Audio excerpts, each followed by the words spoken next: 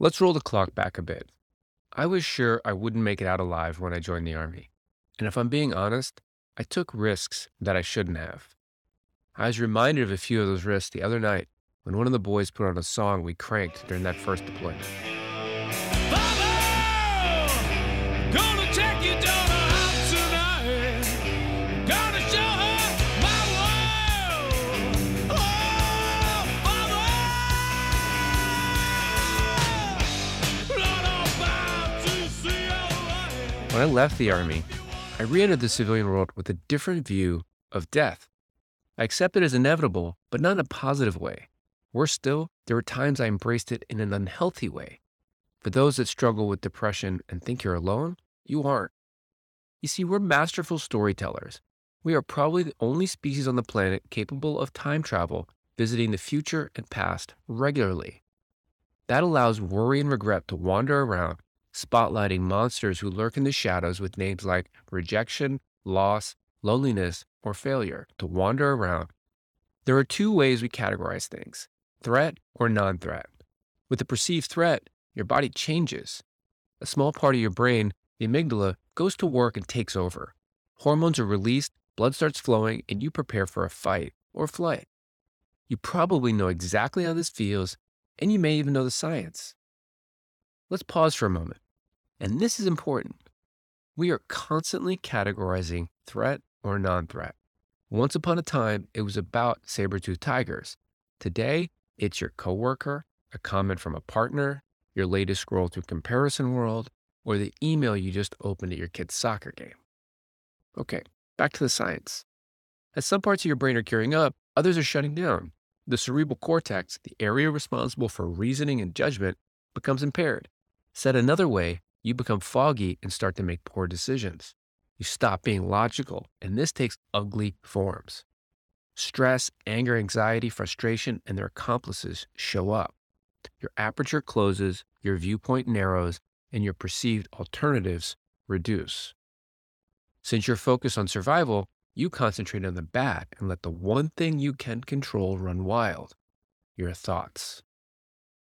James Allen shares, you cannot directly choose your circumstances, but you can choose your thoughts, and so indirectly shape your circumstances. Nothing is permanent. Not you, not me, nothing. Everything is in a constant state of transformation. At some point, it will be something else. Not gone, something else. Why does this matter? The threat of change is what causes fear. If we get comfortable with the inevitability of change, we can see fear for what it is: a thought you let become a story. Truly understanding that fear is a thought is a superpower. This allows you to reset your brain and lean into logic rather than emotion. If you let your saber-toothed tiger emotions possess you, you will react when what you must do is respond. I haven't found anything I can control except my thoughts, and even that's a struggle. Thoughts are what matter because they are what you become. All you achieve or fail to achieve will be the product of your thoughts. James Allen has a beautiful analogy for the mind. Your mind is like a garden.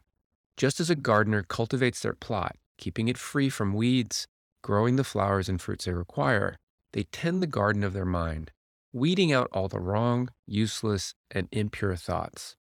By pursuing this process, they sooner or later discover that they are the master gardener of their soul, the director of their life.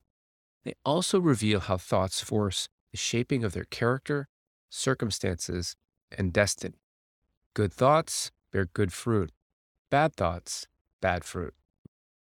I'm a bit embarrassed when I reflect on the me a decade ago, the one that started this story. Actually, I cringe. Fortunately, many things have changed about me over the years, some good, some bad. I hope those around me would say that the bad gets less bad and the good gets more good. 10 years from now, I hope to reflect on the today me and be equally embarrassed. If not, I'm doing it wrong. And coming back to mortality, today I think about it very differently. I work to make decisions to honor that everything ends and each day is a chance to think, act, and make decisions that cultivate joy. I'm not always successful, but here are a few takeaways. First, avoid time travel. Worry and regret or me misusing my imagination. Second, slow down, respond, don't react. And finally, love each moment, the good and the bad. They both teach us, and neither will last as long as we think. I hope this weekend finds you celebrating with friends and family, celebrating courage, freedom, and who we have, not what we have. And while you do, don't worry, be happy. Both of those are choices. Take care out there.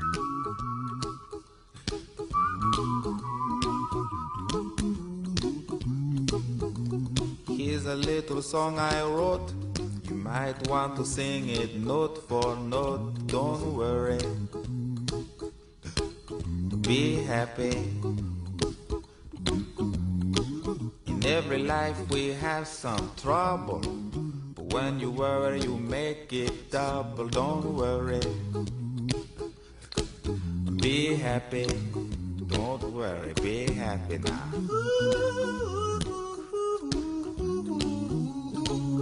Don't worry, be happy.